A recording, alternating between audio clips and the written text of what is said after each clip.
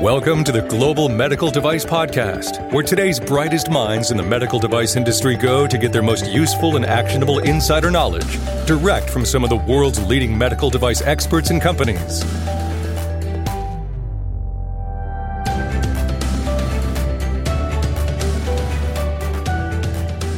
On this episode of the Global Medical Device Podcast, I catch up with Mike Drews with Vascular Sciences, and we talk about EUA. And I guess the reason we chose that particular topic, FDA recently came out with a couple of new draft guidances describing transition plans for such time when EUA termination has been announced. Now, we don't know when that is right now, and we'll know it when the announcement is made, I'm quite sure.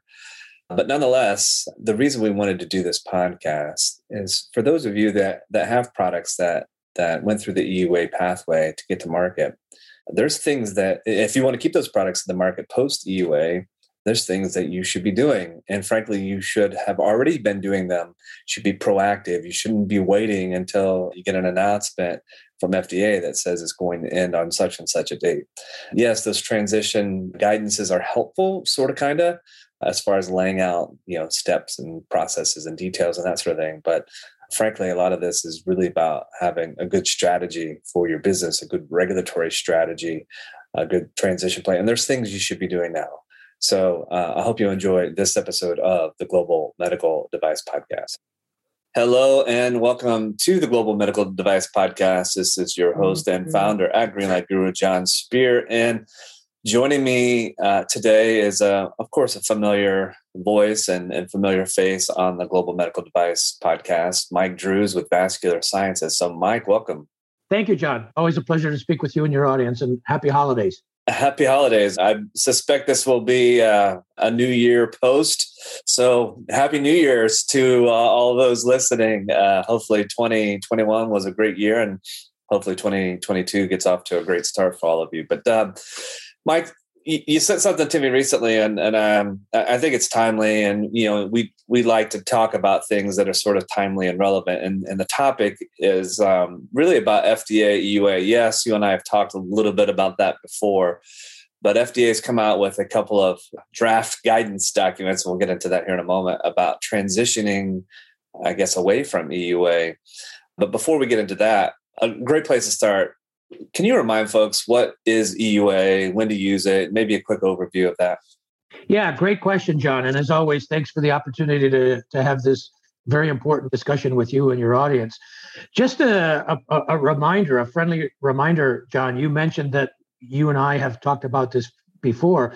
In fact, we did. We did a podcast on this, and I did a webinar on EUA, the emergency authorization for Greenlight back in April of 2020. Yeah. And the reason why I wanted to just point that out, not to toot my own horn, but that was literally at the beginning of COVID. COVID, depending on who you ask, began roughly about February or March of that year. And we did our first podcast, and I did my first webinar on the EUA in April. Since then, of course, lots of people have jumped on the bandwagon, but I just wanted to point out that you and I, we talk about things oftentimes long before everybody else does. That's true. So just as a reminder to the audience, the Emergency Use Authorization, or EUA, is one of the many pathways to market that medical device companies can use to bring devices onto the market here in the U.S. Specifically, the EUA, and I'll just read a portion of the regulation to you, John. It may allow for unapproved medical products or unapproved uses of approved medical products to be used in an emergency situation to diagnose, treat, or prevent a serious or life-threatening disease or condition like COVID, for example, when there's no other adequate, approved, or available alternative that exists. And so basically, it's a very, very special kind of a pathway. It is not an approval. It is not a clearance. It's an authorization. And that's going to have important ramifications as we continue our discussion. Prior to COVID, the drug and the biotech industry have been the primary users of the EUA, coming out with vaccines for anthrax and Ebola and Zika virus and a few others. But it really wasn't until COVID that the medical device industry really started using EUAs. And in the last 2 years or so, since the pandemic has been going on, FDA has authorized more than 800 EUAs for medical devices for COVID-specific indications. As I'm sure you're aware, John, and people hear about them in press, COVID tests, in vitro diagnostic tests, for example, PPEs, personal protective equipments, as well as ventilators and respirators. And let's not forget, of course, the COVID vaccines that are now available. These are all on the market today under the Emergency Use Authorization, or EUA.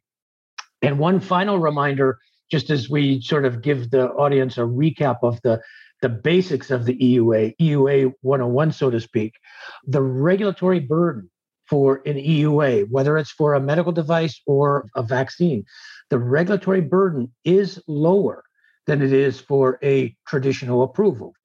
For example, a 510K or de novo or PMA, or on the drug or biologic side of the world, an NDA or a BLA. And just to illustrate, I'll read a small portion from a typical EUA letter.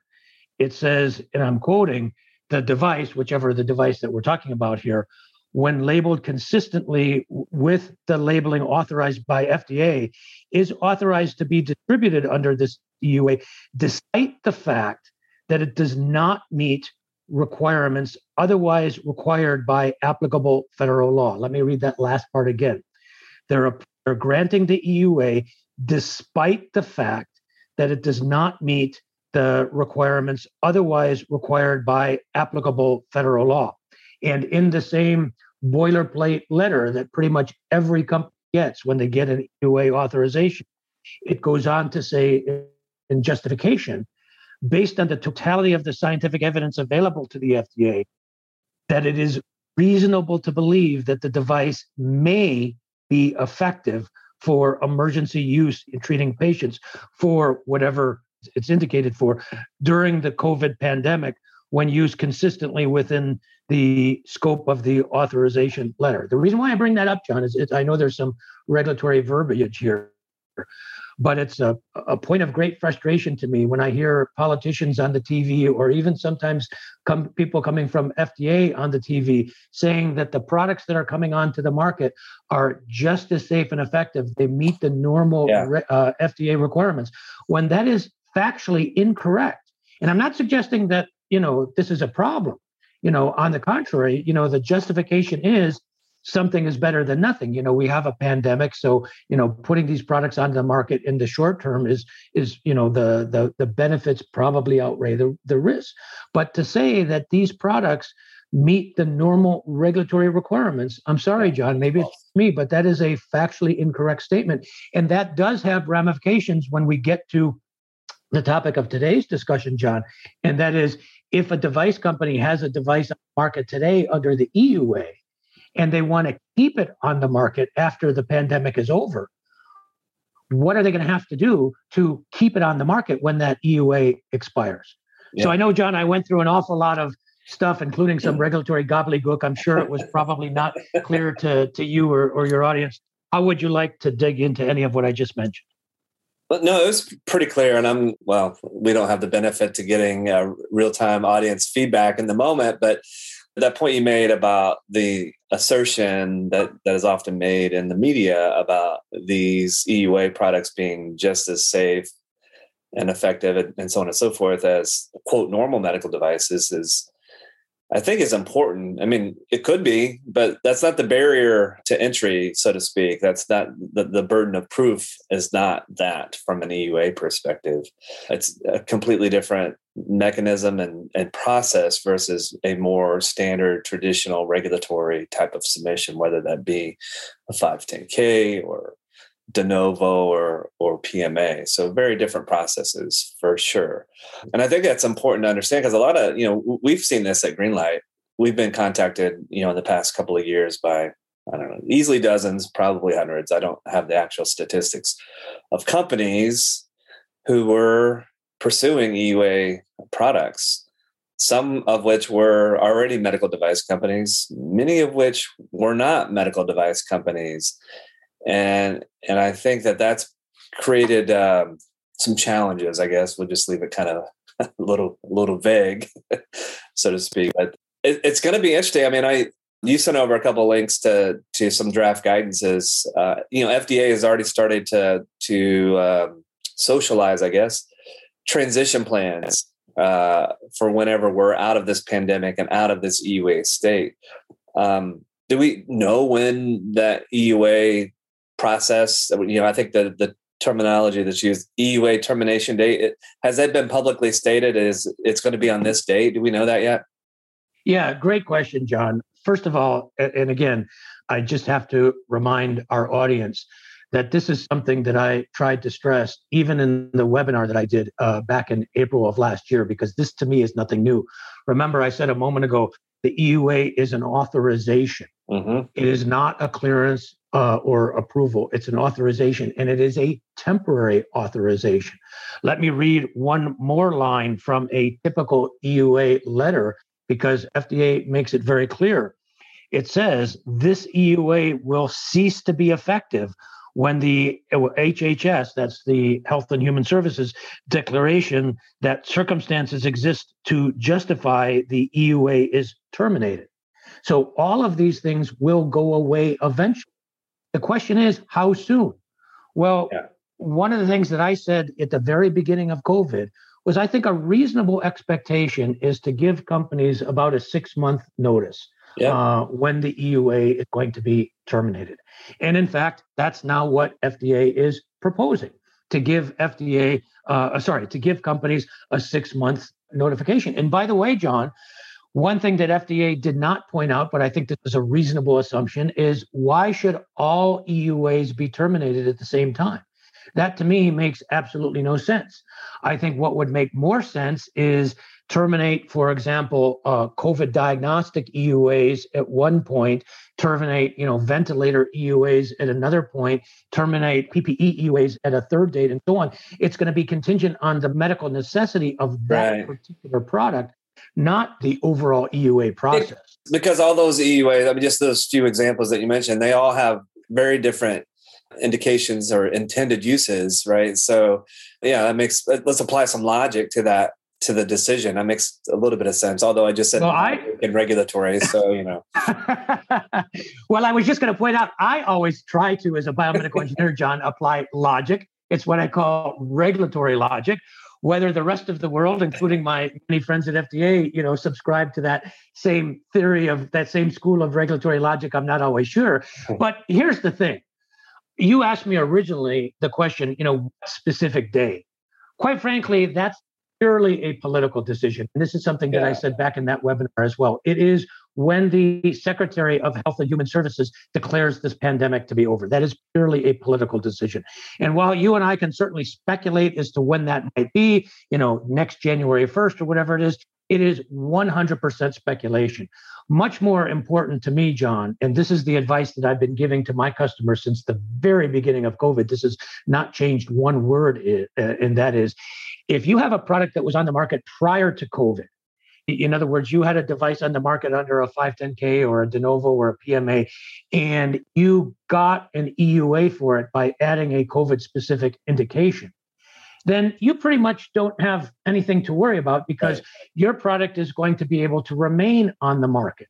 However, if you have a product on the market that is only on the market because of an EUA and doesn't have a 510K or de novo or PMA or something else, and you plan to continue to have that product on the market after the pandemic, after the EUA has expired, you better darn well start getting your ducks in a row right now. I would not wait for any 6-month warning or anything else from FDA, because I think it, to be to be a bit kind here, I think it's interesting that FDA is planning on giving, many companies a 6-month warning. The underlying assumption there is that they're going to be able to get a 510K or a de novo within that 6-month period of time. I don't know about you, John, but that's a pretty optimistic estimate.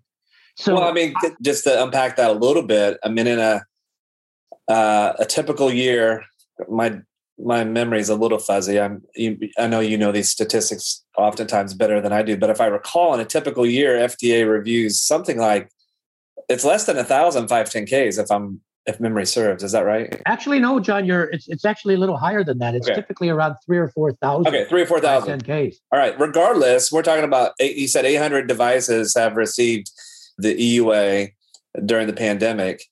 That would represent a pretty substantial percentage of normal volume of FDA's workload for 510Ks, right? That would, 800 versus a few thousand. I mean, that's a pretty large percentage. Well, it might, John, but we have to be a little bit careful with our numbers here to do an apples to apples comparison, because I can tell you, I can't give you specific statistics. I'm not even sure if there are specific statistics under MDUFA. I would love to see them if anybody has seen something. But at least in my personal experience, John, the vast majority of EUA devices are not, in fact, new devices. In other words, these devices were already on the market prior to COVID. And like a ventilator, for example, you might have a ventilator on the market for whatever indications, and then the company decides they want to specifically advertise it for COVID. That, in most cases, would require an EUA. But if once that EUA times out, as I said before, that company can continue to have that device on the market. If they want to add as a label expansion to their 510K or whatever it is, a COVID indication, they can certainly do that. So majority of devices, I don't think are going to require a brand spanking new 510K or de novo, or if they do, it's just simply going to be a label expansion. But a small number of devices, those devices that have EUAs that are not on the market for something else, those are the devices that are going to be most affected here. And to be honest with you, John, if the companies that have products like that in that category that I'm just describing, if they sit around and wait for FDA to tell them what day to do this, they're, it's gonna be too late.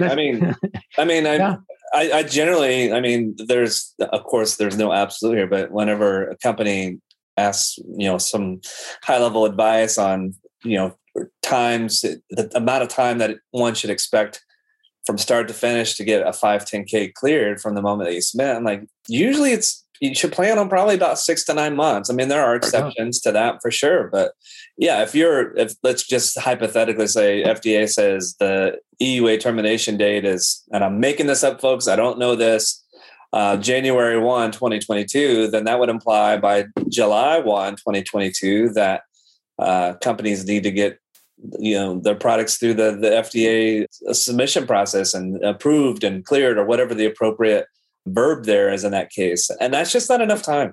Yeah, and I would say, John, for the benefit of our audience, I would take all the dates that John just mentioned with a huge grain of salt. I would put them in the same category, as the numbers of days that you see in guidance documents. I would take those with a huge grain of salt, because FDA will say, for example, we intend to respond within 60 days or 120 days or whatever it is. They don't say that they will. So bottom line, I would be proactive in this regard, not reactive. And more importantly, John, just to show you and our audience that maybe the end of COVID, at least in the regulatory or the EUA sense, is closer than some people might think. There is evidence of this even right now. For example, I have a couple of devices that very recently have gone to FDA with EUAs that have been denied because those particular categories have now been deprioritized by the agency. In other words, I have one device in particular. It is a COVID diagnostic device.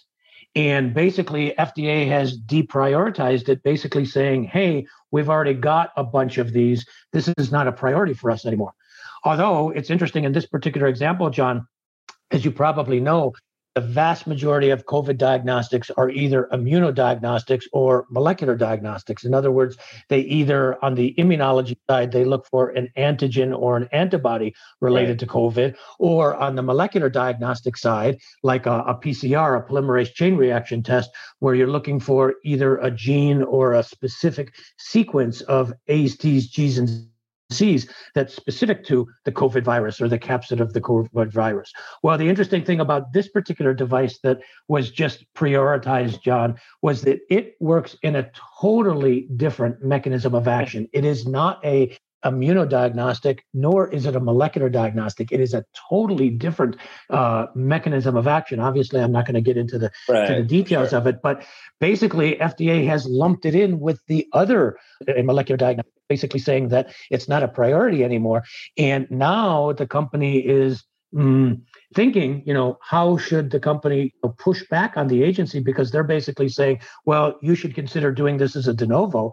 Well, we can do it as a de novo. And we, in the long-term strategy, is to bring that product onto the market for the long term as a de novo. But let's be honest, John, that's going to take, a year or probably more. So what's good is getting a COVID diagnostic onto the market, a year and a half from now, when the immediate need is right now. Our president just days ago just said that there's still an unmet need for COVID diagnostics. And yet, at least in certain situations, John, FDA is deprioritizing certain COVID diagnostics. That doesn't make any sense to me.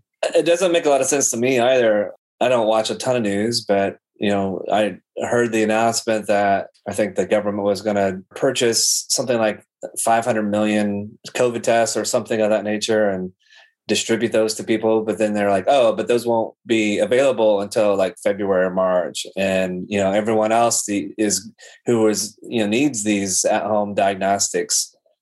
The lines are terrible, and there's not enough tests, or there's nothing on the shelf and that sort of thing. So it does seem a little interesting, but nonetheless. And the other thing that I would, go ahead. I was just going to say, John, the other thing that's interesting, potentially problematic about the EUA, I said earlier, it clearly has a lower regulatory burden than a traditional clearance or approval. It also has a lower manufacturing or quality burden as a traditional 510K or de novo. And I'll just read one more sentence from a typical EUA authorization letter. And I would love to hear your thoughts on this, John, as a quality guy.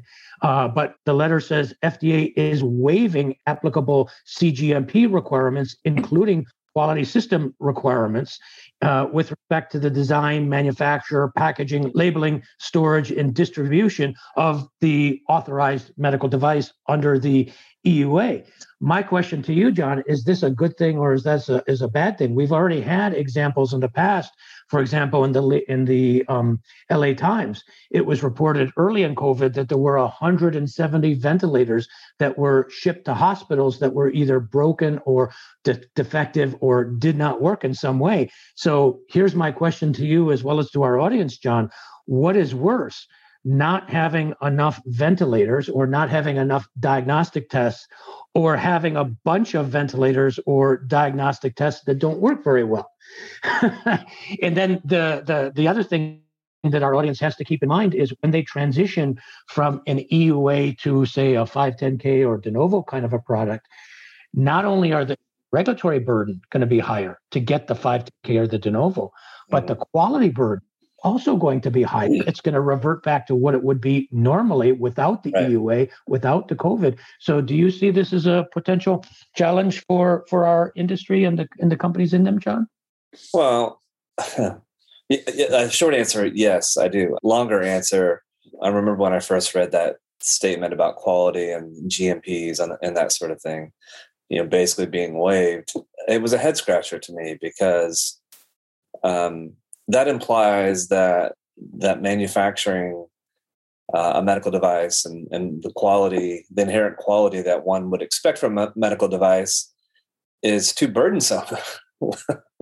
I mean, that could be an interpretation, and I don't view that as burdensome. I mean, I look at my role as a medical device professional. I have an impact. What I do has an impact on the quality of life, and the devices that I'm involved with certainly have an impact on that quality of life. I want it to be a positive impact. So why should I always question that? Why should the GMP criteria be lifted for something that is essentially performing as a medical device? Granted, why Why indeed, John? But I think the justification, it's similar on the regulatory side. It's similar to the whole justification of the EUA, and that is we're not living in quote unquote normal times. With the COVID pandemic emergency, certain shortcuts, and for the lack of a better term, I will use the word shortcuts. Right. Certain shortcuts are justified and I have no problem with that in the short term. But in the long term, not so much. And I would like to think, John, and I think that you would probably agree with me on this, that the basic regulatory principles and the basic quality principles would apply across the board, whether we're talking about in a healthcare emergency or not. Would you agree with that, John? 100%. And it's a little bit armchair quarterback and very much after the fact. I would have rather have seen FDA put some language into the initial COVID regulations, I guess that's the right word, that maybe gave some sort of temporary, waived it temporarily, but requested maybe as part of an EUA that the company provide a plan as to when they would be able to address certain things like GMPs and that sort of thing. But it's, like I said, it's armchair quarterback. It's a moot point. And let me give you a perfect example, John, because I think that this is going to be a wake-up call. I think so too. Certain players in our industry. Yeah. I have a new customer that's just come to me recently. They had they're in the category of device where they have a device on the market now under an EUA. They do not have 510K for it yet. They did a pre-sub meeting with the FDA in anticipation of getting their 510K or their de novo. It's still not exactly clear which pathway that we're going to take yet. But and they did all that prior to working with me. But they came to me because they were genuinely surprised. The response that they got from FDA with the pre-sub is, hey, the data that you gave us for the original EUA was sufficient for the EUA. It is not sufficient for a 510K or a de novo. And basically, that was a big, how do you want to say, eye-opener for the company, John. Right. They thought, to use a regulatory pun here, they thought that they were going to be able to essentially provide the same information, information that was substantially equivalent to the information that they provided in the original EUA. And I told them, hey, you don't have to tell me any more details than that. But what I can tell you with 100% certainty is that the regulatory burden, and similarly on the quality side, the quality burden is higher for a traditional medical device than for a COVID/EUA medical device. And one other thing that I would mention, John, on the post-market surveillance side, the requirements for an EUA for post-market surveillance have been relaxed compared to what they would be for a non-EUA device, which begs the question, a lot of companies are thinking about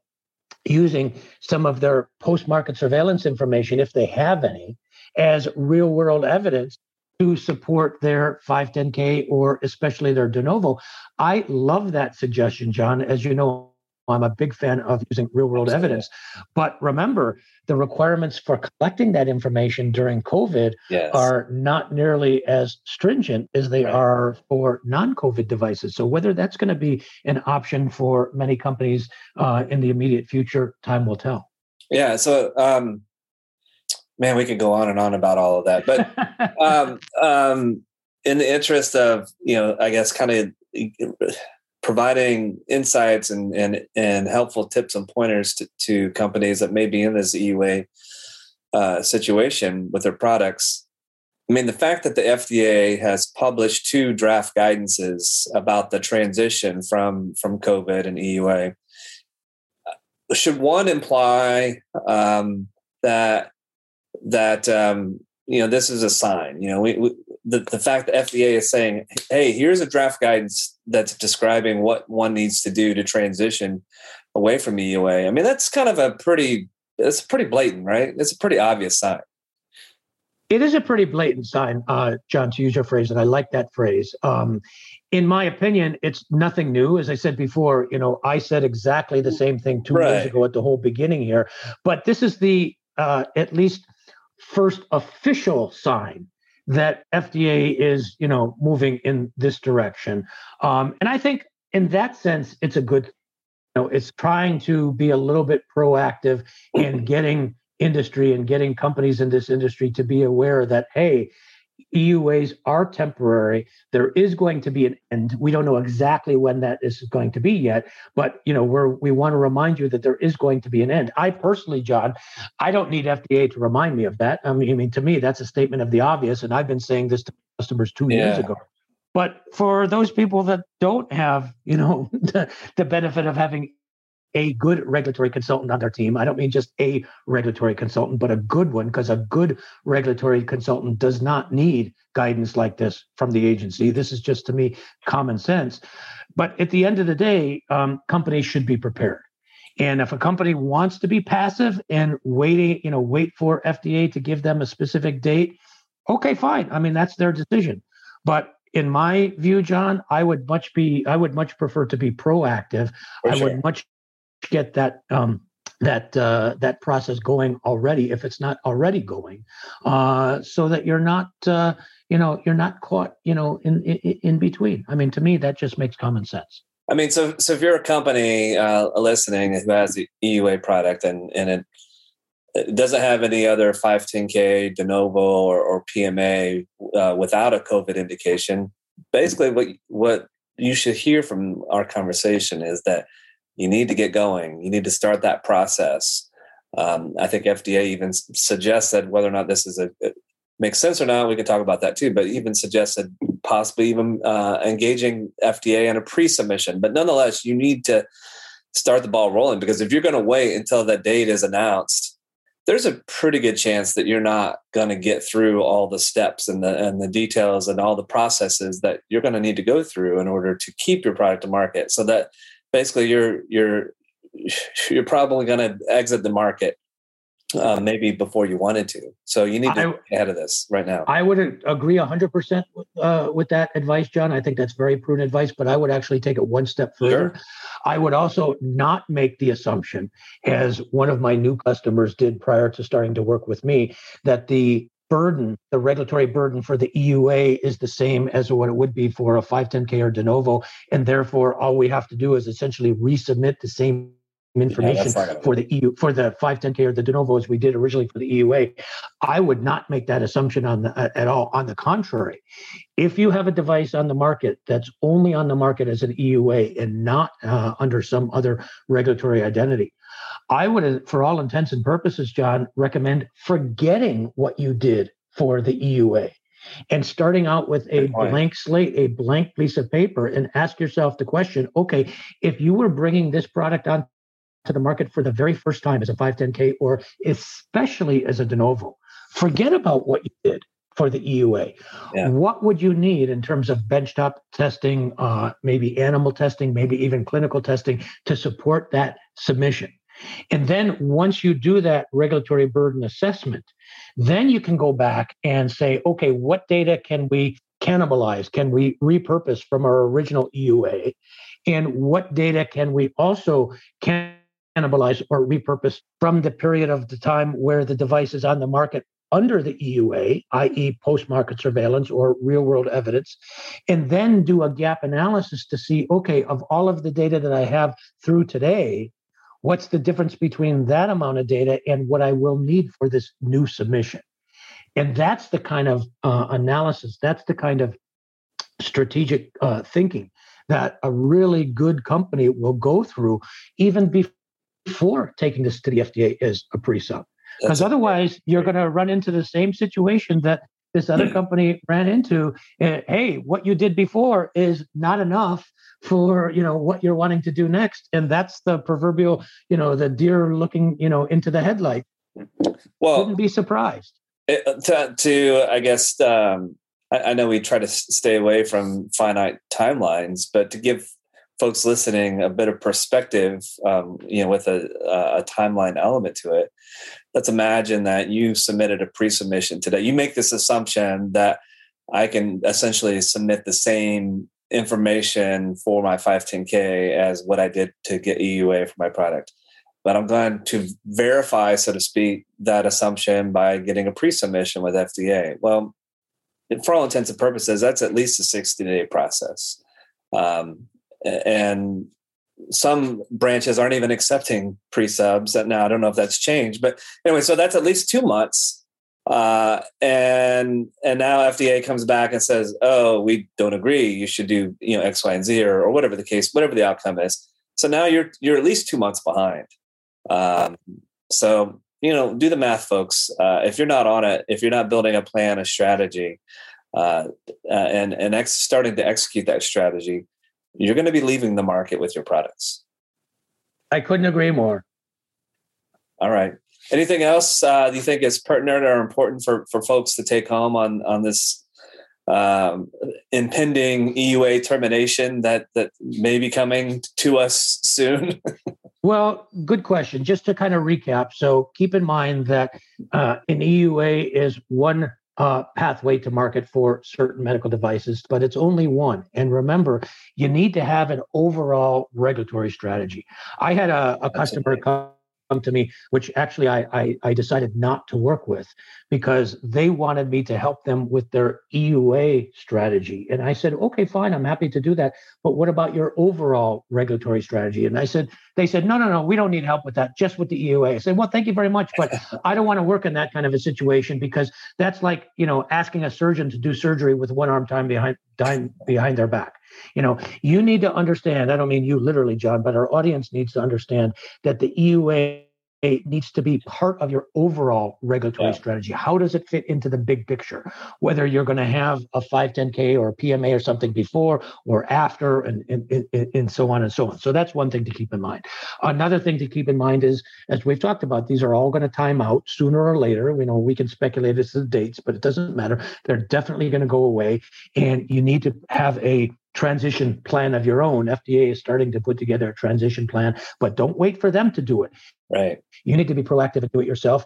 Don't assume that the amount of data or evidence that you gave them for the original EUA is going to be sufficient for your next submission, because I can just about guarantee it probably won't be. And finally, don't waste FDA's time.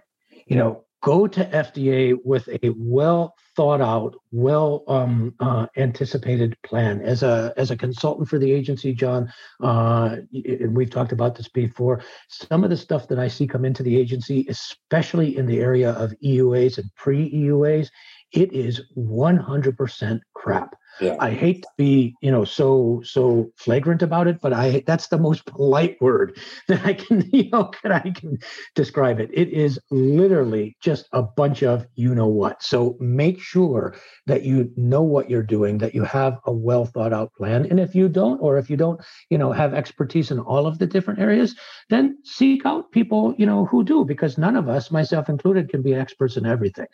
But we have an obligation to go to the FDA and be professional and be able to not just explain to them what we're going to do, but why we're going to do it. Absolutely. That's advice, John, that you've heard me give many times, not just to an EUA, but to, regulatory across the board and just playing in the medical device business. Yeah. I don't know, maybe, John, I'm naive. Maybe I fell off the turnip truck yesterday, but that's my approach to this game. And, in the 30 years that I've been playing this game, I've been reasonably successful doing it. So those are some of my final thoughts. John, is there anything else that you would add to the list before we wrap this up? Well, I think I don't know if we beat the topic to death, but the time to take action is definitely upon us. It probably has been upon us for quite some time for those who have EUA products. So, if you don't know what to do or how to do it or how to define a strategy that makes sense and all those sorts of things, do ask for help. It is okay to ask for help. It is, in my opinion, less acceptable to not ask for help and just plead ignorance, because that's just, you're making devices that impact quality of life. I keep coming back to that. So ask for help. And, Mike Drews with Vascular Sciences, one of, if not the best regulatory resource you can have in your corner. He thinks about your challenge as a medical device company and your regulatory strategy, frankly, a lot differently than, in a good way, than anyone else I've ever interacted with. in this industry. And I've been doing this myself for 20 plus years. So, great person to have in your corner. So reach out to him. I want to thank Mike. It's been a bit since you and I, at least our calendar time, have chatted. So it's good to catch up. And I think this is a great timely topic. And I'm sure, the next time we chat, we'll find another one. But thank you, Mike, for your insights on this. Thank you, John. Always a pleasure, and happy holidays to you and to our audience, and all the best in the new year. And I look forward to continuing having these discussions together.